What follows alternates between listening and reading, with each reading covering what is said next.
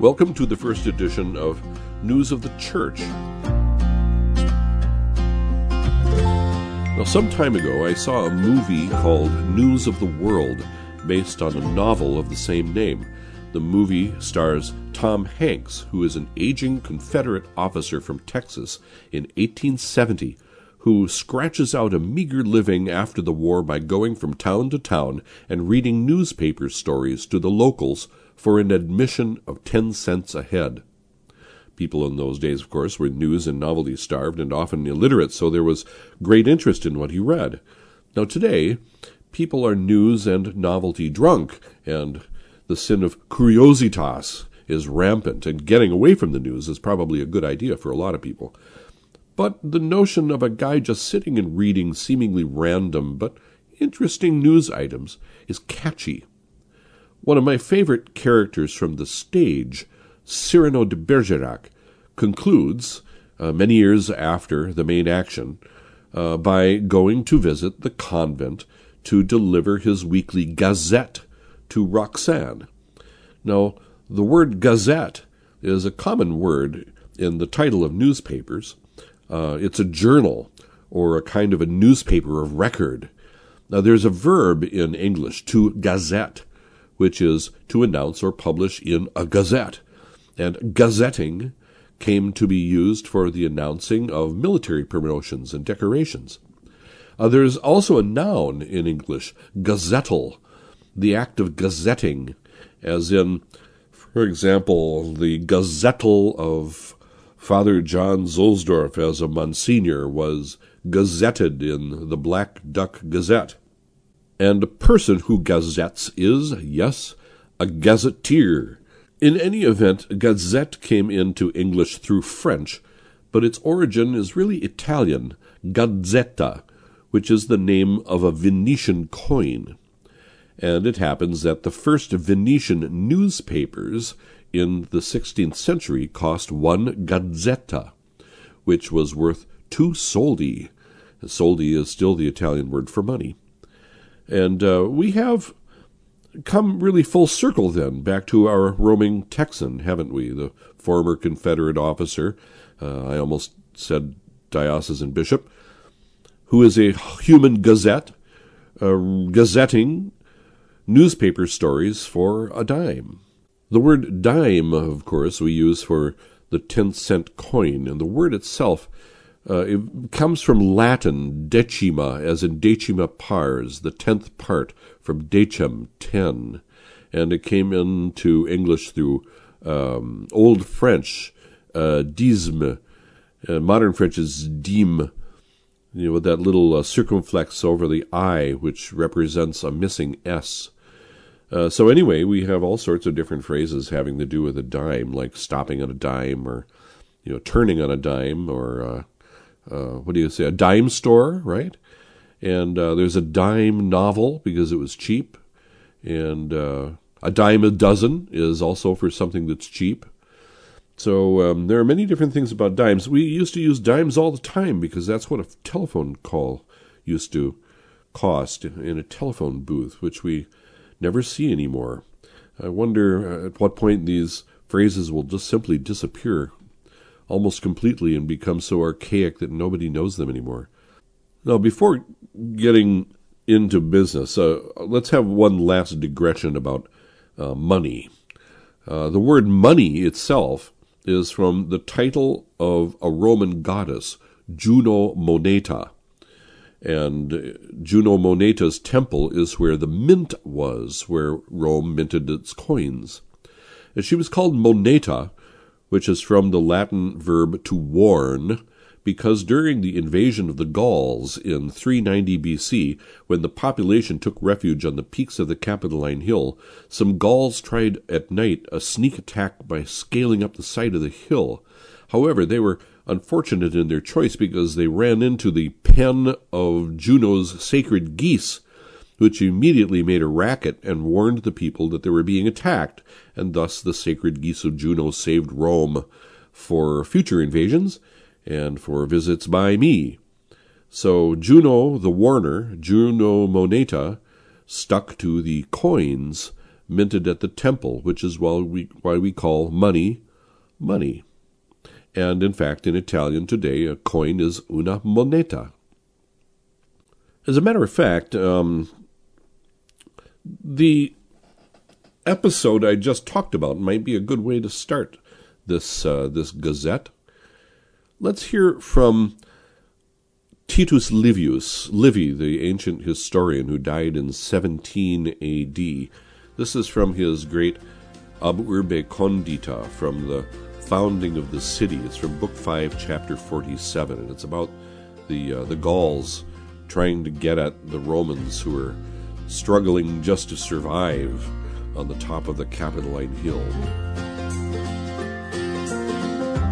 Dum haec veis agebantur, interim arx Romae Capitoliumque in ingenti periculo fuit, namque Galli seu vestigio notato humano qua nuntius aveis pervenerat seu suos ponte animat verso ad Carmentis. While these proceedings were taking place at Veii, the citadel and capital of Rome were in imminent danger. The Gauls had either noticed the footprints left by the messenger from the Veii, or had themselves discovered a comparatively easy ascent up the cliff to the temple of Carmentis.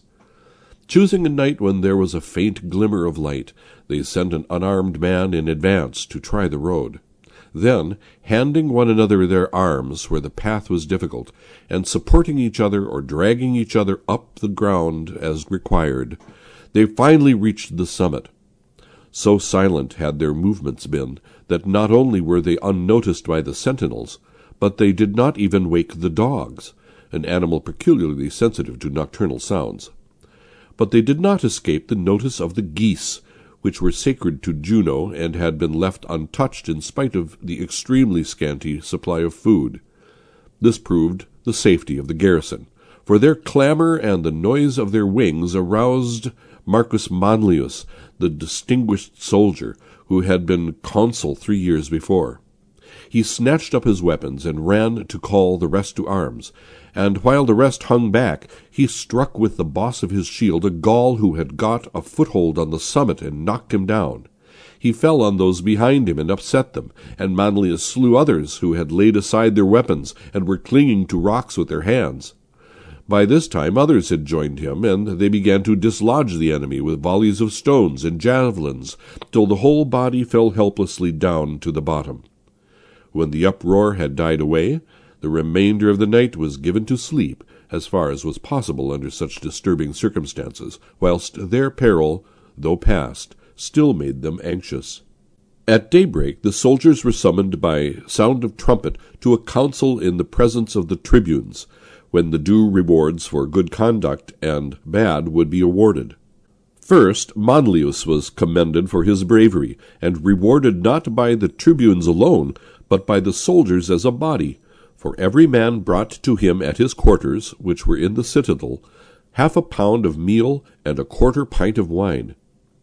This does not sound much, but the scarcity made it an overwhelming proof of the affection felt for him, since each stinted himself of food and contributed in honor of that one man what had to be taken from his necessaries of life. Next, the sentinels, who had been on duty at the spot where the enemy had climbed up without their noticing it, were called forward. Quintus Sulpicius, the consular tribune, declared that he should punish them all by martial law. He was, however, deterred from this course by the shouts of the soldiers, who all agreed in throwing the blame on one man. As there was no doubt of his guilt, he was amidst general approval flung from the top of the cliff. A stricter watch was now kept on both sides, by the Gauls, because it had become known that messengers were passing between Rome and the Veii, by the Romans, who had not forgotten the danger they were in that night.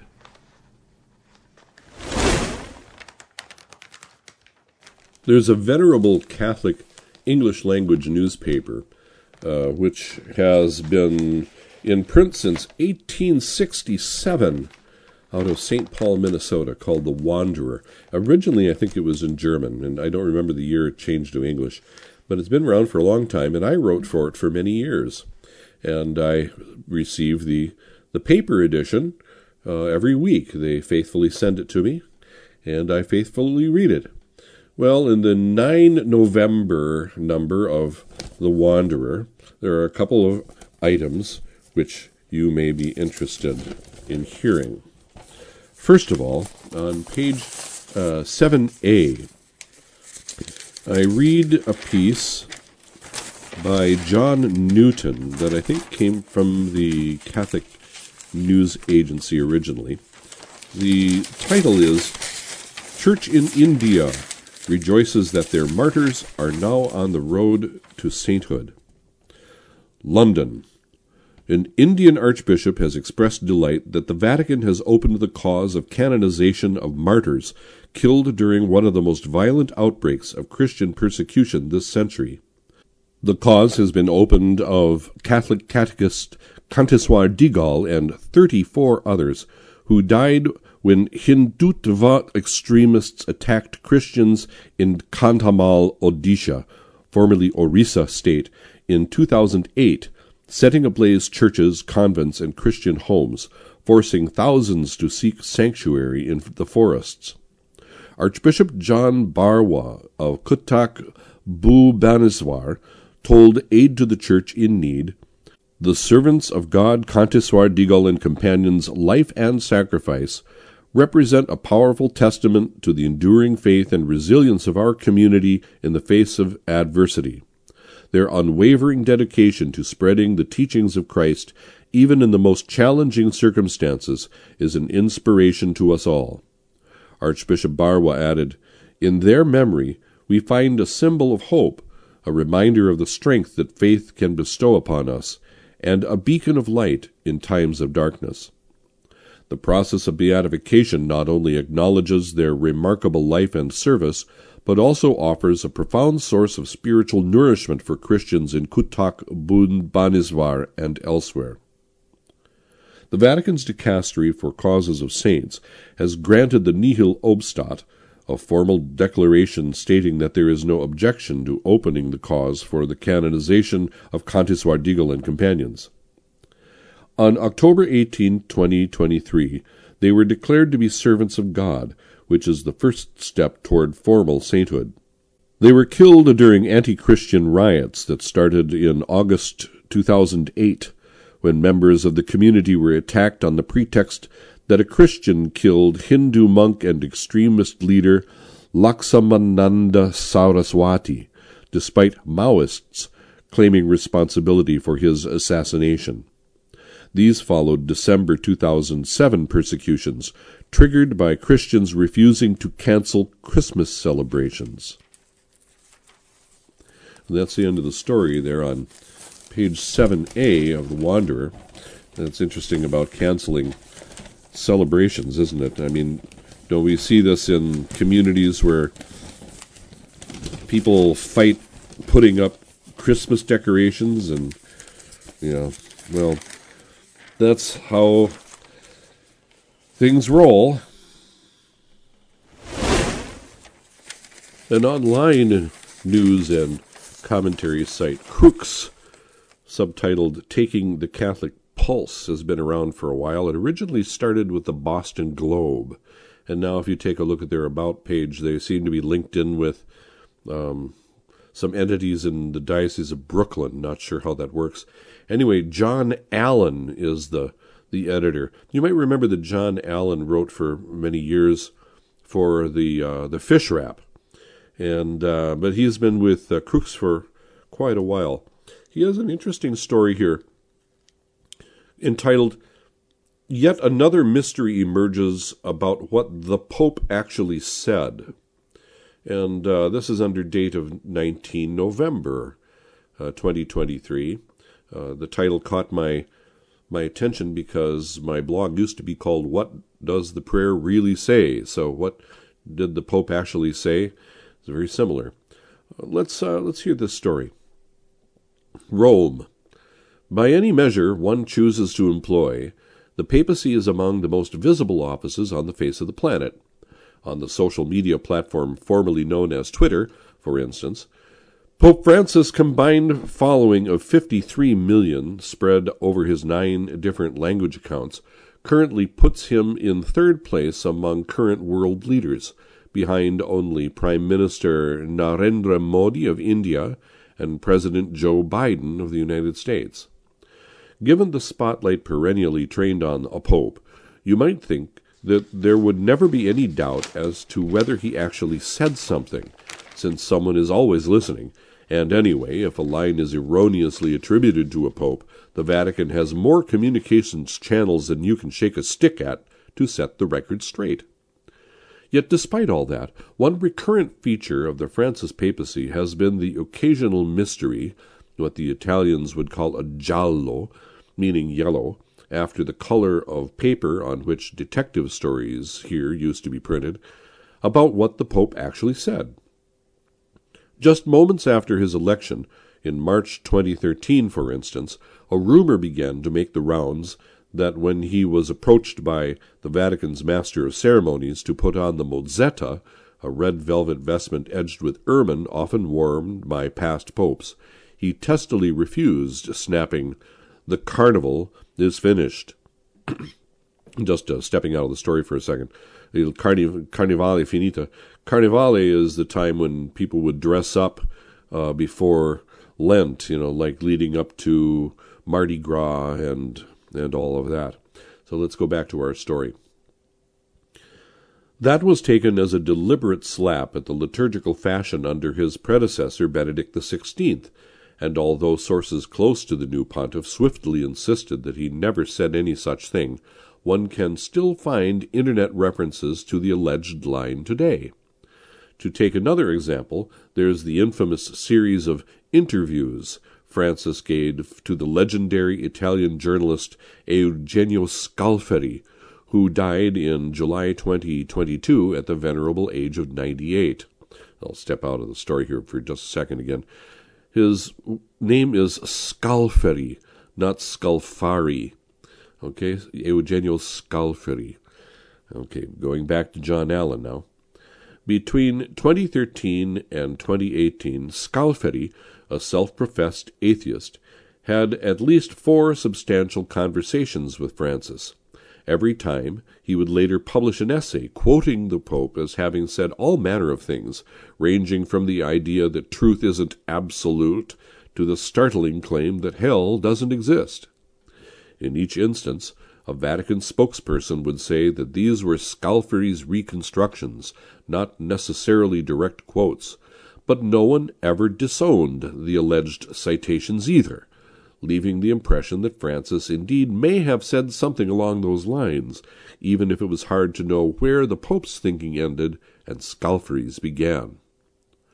All this comes to mind in light of a new such mini giallo that's emerged this week regarding the content of a recent meeting between Pope Francis and roughly 40 priests of the Diocese of Rome, which took place at a parish in the Villa Verde neighborhood on the city's eastern outskirts. In theory, this was a private meeting with no official recording or transcript.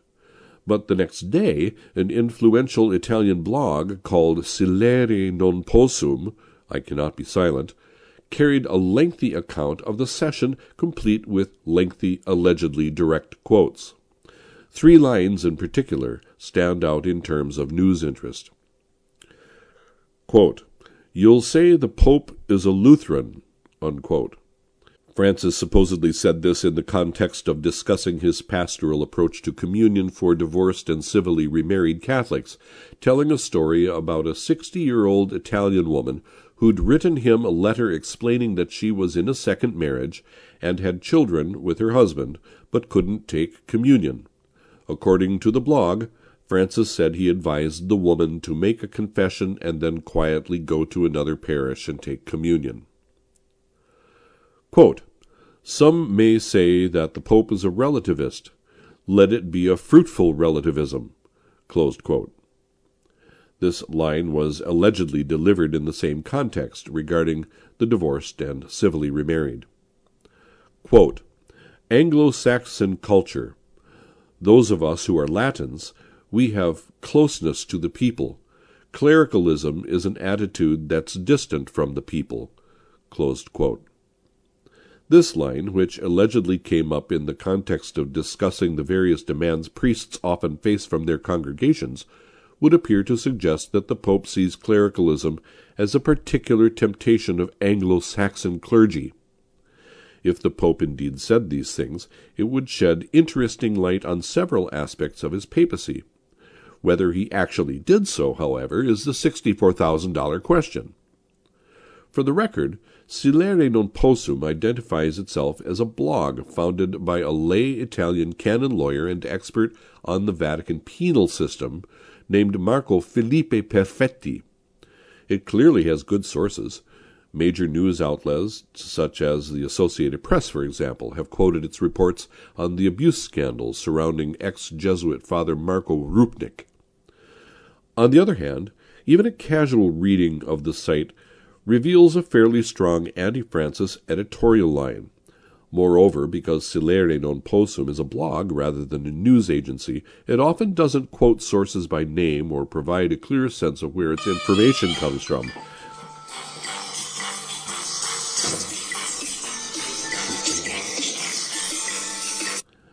Okay, you will recognize that as being an incoming call. Let's continue where we left off, shall we?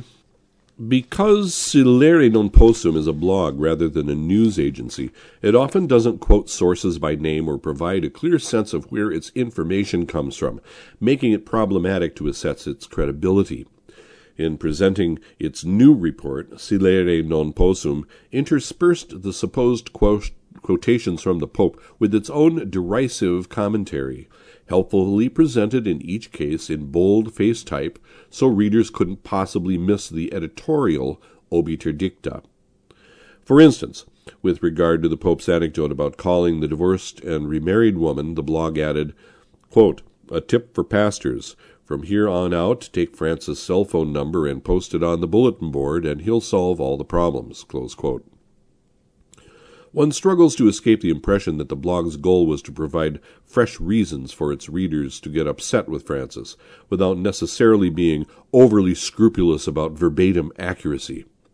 On the other hand, if the Pope never said anything even remotely like what the blog quotes, it's hard to know why the Vatican wouldn't say so out loud. A spokesman could simply state, quote, "While the contents of the session were private, I can confirm that the comments attributed to the Holy Father are false." Close quote. Instead, all we're getting at the moment is a version of the standard no comment, leaving it unclear what exactly transpired. A cynic actually might be inclined to conclude that Francis or his advisers are happy enough to have those lines floating around, framing public impressions of what the Pope really thinks, without having to take direct ownership of them. In any event, and until we get either official confirmation or denial, quote, "The Pope is a Lutheran," and, quote, "Anglo-Saxon culture vis-a-vis clericalism now take their place alongside, quote, "The carnival is finished," and, quote, "Hell doesn't exist," as celebrated non-quotation quotations from one of the most epigrammatic popes of all time, so much so, in fact, that even stuff he may never have said is well on its way to immortality.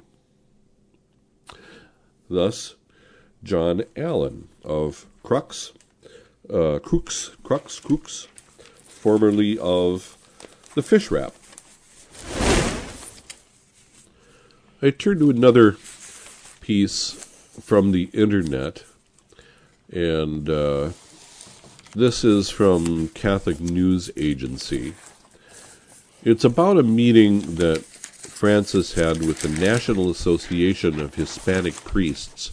It's a group of Americans. The meeting took place in the Apostolic Palace on the 16th of November of 2023. The story in itself, the fact that he met with a bunch of American priests is interesting because he doesn't really seem to like Americans and priests. But anyway, I digress. There is a bit in this story which is really quite interesting. I won't read the whole thing to you, but I'll read at least through the part that I found very, very interesting. So the title of the story is Pope Francis Tells American Priests, Do Not Leave the Lord of the Tabernacle Alone. This story is by Courtney Mares. She's the Rome correspondent for the Catholic News Agency. So, Rome, Newsroom, November 17th, 2023. The presence of Jesus in every tabernacle points us to how we can serve our suffering brothers and sisters who share in Christ's passion today, Pope Francis told American priests this week. In an audience with the National Association of Hispanic Priests on November 16th, Pope Francis shared his advice for living a Eucharistic prayer life ahead of the upcoming National Eucharistic Congress to be held in Indianapolis in July 2024. Quote, Do not leave those who suffer alone. Do not leave the Lord of the Tabernacle alone. Convince yourselves that you cannot do anything with your hands if you do not do it with your knees, close quote, Pope Francis told the priests. Drawing from the life and testimony of both St. Manuel Gonzalez and Blessed Carlo Acutis, two patrons of the National Eucharistic Revival in the United States, Pope Francis underlined the importance of prayer in Eucharistic adoration. Quoting Gonzalez, the Pope said, In every tabernacle, in every consecrated chalice, we see the cross being raised, and he asks us, Can we do something to relieve the suffering of Christ today? Do it as soon as possible. But do it knowing that the Passion will be the companion of Jesus of your tabernacles in every suffering brother and sister, and what God asks of you is not to leave them alone. Close quote. Pope Francis compared the back and forth between Eucharistic prayer and service to others in the life of a priest to a game of ping-pong. Quote, Adoration, Eucharistic silence, and intercession before the tabernacle, and then, yes, service, but it is like ping-pong. One thing leads to another, one thing leads to another. St. Manuel tells us that Jesus does not demand of us that we prevent the Passion, but that we give him glory in the midst of it. Close quote. St. Manuel Gonzalez Garcia, 1877 to 1940, was a bishop amidst the Spanish Civil War, who was known for his strong devotion to the Eucharist. After his episcopal ordination in Seville, he said, quote, I desire that in my life as a bishop, as before in my life as a priest, my soul should not grieve except for one sorrow, which is the greatest of all, the abandonment of the tabernacle, and that it should rejoice for one joy, the tabernacle, which does not lack company. Close quote. On his tomb in the Blessed Sacrament Chapel in Palencia Cathedral, it is written, quote, I ask to be buried next to a tabernacle, so that my bones after my death, like my tongue and my pen in life, may always be repeating to those who pass by, Jesus is here. Jesus is here. Do not leave him abandoned. Close quote. Pope Francis said that Gonzalez is a model for how to read the living book of Christ, seeking him in Scripture in silent adoration. That's the first part of this piece by Courtney Mares in the CNA piece about this meeting with American priests, the National Association of Hispanic Priests. There are a few little holes in the story in here, and Francis's own account of the dynamic of adoration and then service could have been spun out a little bit more. Frankly, I don't know if he said any more than that. But one thing that it did remind me of, it reminds me of the dynamic that results from full, conscious, and active participation in sacred liturgical worship, especially at Mass. Of course, the true aspect, or true meaning of active participation is not like carrying stuff around. It's being actively receptive to what God wants to give us during the Mass, during the empty spaces between words and gestures, but also in the words and gestures themselves, and then eventually himself in the most perfect example of active participation, which is the reception of communion in the state of grace. Because there is an interior thing goes on, which then gives rise to outward expression. The responses to Dominus Vobiscum, the singing of the creed and so forth when those things are done as a congregation. The inward participation and receptivity then breaks out in outward active participation, but in its proper moment, in its proper way, and so forth. So this story underscored that point about sacred worship, but it also talked about adoration, and this is something that we need to bring back as part of an overall picture of Eucharistic revival, along with putting communion rails back in and getting rid of communion in the hand and all sorts of things that I'm all about. So, in any event, I found those words of Saint Manuel Gonzalez Garcia, who I didn't know anything about before, and have since looked up. Those words on his tomb to be really quite moving.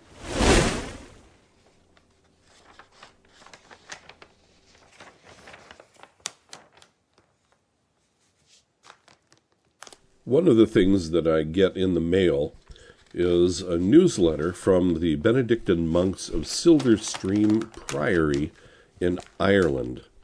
It's a little newsletter called In Cenaculo. And in this edition, there is just a little bit of news from their own chronicle, a little something that they gazetted, and here it is. As our last chronicle began with the end of the academic year and a trip to monastic ruins, our chronicle this time around begins with a trip to more monastic ruins and the beginning of the academic year. Perhaps some of our more seasoned readers will remember a journey that we made in 2019 to Fore Abbey in Westmeath to celebrate the feast of St. Oliver Plunkett in the ancient monastic ruins. The brothers certainly remember it, not only on account of the great blessing it was to celebrate Mass in an ancient monastic church, but also because it was a particularly sunny day, and all of the brothers had just had their hair trimmed, and we had a marked deficiency of sun hats. Let's just say that the vestments were not the only things that were bright red that day. Moving on, however, after 4 years away, we decided we were overdue for a return. So, on the 22nd of August, the feast of the Immaculate Heart of Mary, we made our way to Fore Abbey. We departed the monastery around 10:30 a.m. and arrived at the abbey around an hour later to begin the day by singing Mass in the ruins of the main monastic church. Thanks be to God, the folks around Fore also thought that we were overdue for a trip, since we had a sizable crowd of townspeople show up for the Mass when we arrived. Father Prior celebrated the Mass, and Father Sub-Prior preached a homily about how Our Lady's Immaculate Heart is like a church in which we dwell. After Mass, the community prayed sext, and then went for some coffee, scones, and lunch at the nearby tea shop. After that, we went to the church of St. Fechin, just across the road from the main abbey site, and prayed none before walking around the abbey grounds and getting some exercise. Late in the afternoon, we packed up our things and went to Castle Pollard to pay a quick visit to Father Patrick Moore and pray vespers in the parish church of St. Michael. We made it back to the monastery in good time for supper and a relaxing evening, and then closed out the day with Compline in our courtyard before the statue of Our Lady Abbess. Well, that was from In Cenaculo, the autumn 2023 edition from the monks of Silverstream. The Latin Liturgy Association was founded in 1975 to promote the more frequent celebration of Mass in the Latin language. And so, of course, they were very interested in Latin and the Novus Ordo at first. Now that Latin has been I don't know, it's pretty much sequestered in the older form. Maybe because of Traditionis Custodes, it's coming back a little bit in the Novus Ordo again. I'm not quite sure. But anyway, they put out a newsletter, the Latin Liturgy Association does, and I am holding right here one from dated under September. It looks like it's their 143rd newsletter. And it is like a gazette. It's like what I'm doing right now. It gazettes all sorts of little bits and pieces of information and some excerpts from longer essays. As a matter of fact, at the end of it, it has the pastoral letter from Bishop Strickland, dated the 23rd of August, 2023. And there's a piece in here by Peter Kwasniewski, and there's a piece in here by Father Thomas Weinandy, who's a theologian. But what really caught my eye is someone whom I know well. It says, news from St. Augustine Academy Press. Lisa Bergman reports, quote, in June 2023, the French edition of our book Treasure and Tradition finally entered the world thanks to the assistance of Benoit Macheron and his publishing house Via Romana. It is currently only available directly through their website, shipping from France, but we hope to add it to our lineup soon. At the end of July 2023, the Italian edition joined its French brother, thanks to Giovanni Zenone of Fede e Cultura in Verona, Italy. This book, Treasure and Tradition, the ultimate guide to the Latin Mass, is currently available in 6 languages. The 7th language, German, is currently underway. This summer, I also accepted an invitation to visit Poland, where I was blessed to meet and spend time with the team that brought the Polish edition of Treasure and Tradition to life. Jerzy Skalashinsky graciously invited us into his home and proudly showed us so many of the beauties of his homeland. He has been working hard on publishing several of our other books with his company in Poland, Key 4, including our Stations of the Cross, as well as an adaptation of My Book of the Church's Year, which adds beloved Polish saints in place of the less well-known English ones. For more information, go to https://www.staugustineacademypress.com. That staugustineacademypress.com is all one word run together. Now, I can vouch for this book. It's fascinating, Treasure and Tradition. It's beautifully published.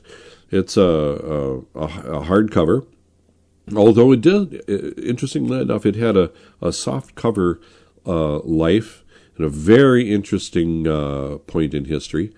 But it has beautifully colored pages and lovely illustrations and descriptions of the Mass and so forth.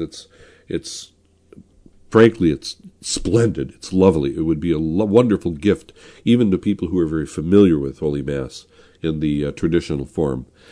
One thing that really impressed me is that when Lisa and others got it translated into Spanish and Italian, they went to Rome at the time of the First Synod on the Family, I think it was, and they had thousands of copies of it published in a kind of a simpler format, not like a hardback, but in paper.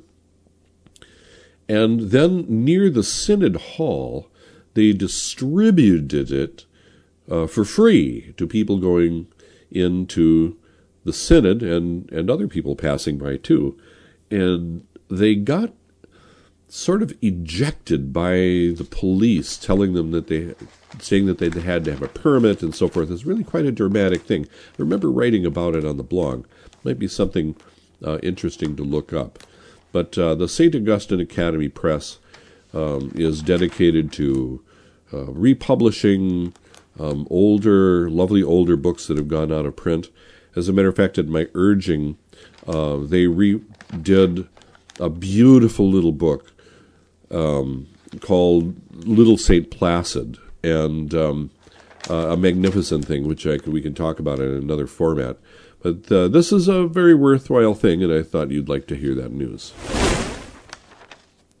So many things to share in so little time. Well, I won't take up any more of your valuable time until next time, if there is one. Both the Tom Hanks character in the movie and Cyrano de Bergerac delivered their gazettes with a measure of panache.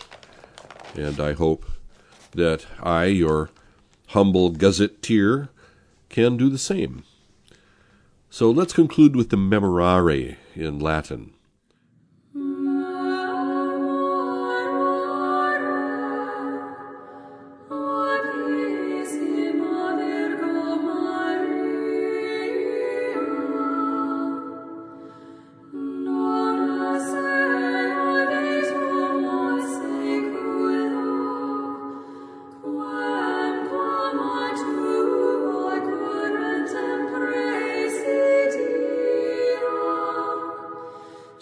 Memorare, o piissima Virgo Maria, non esse auditum a seculo, quemquam ad tua curentem presidia, tua implorantem auxilia, tua petentem suffragia, esse de redictum.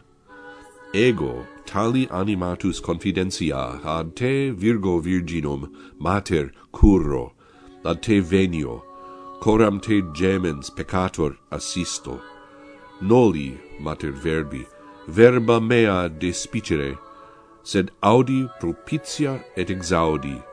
Amen.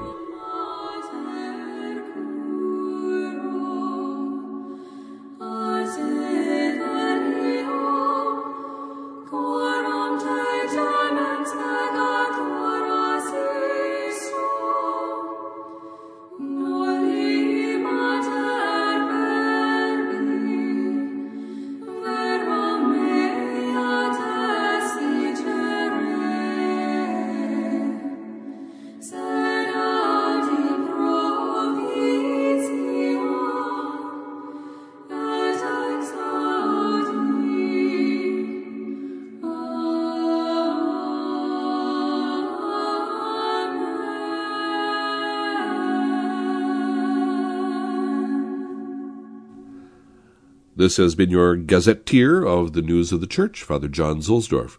Please pray for me as I will for you.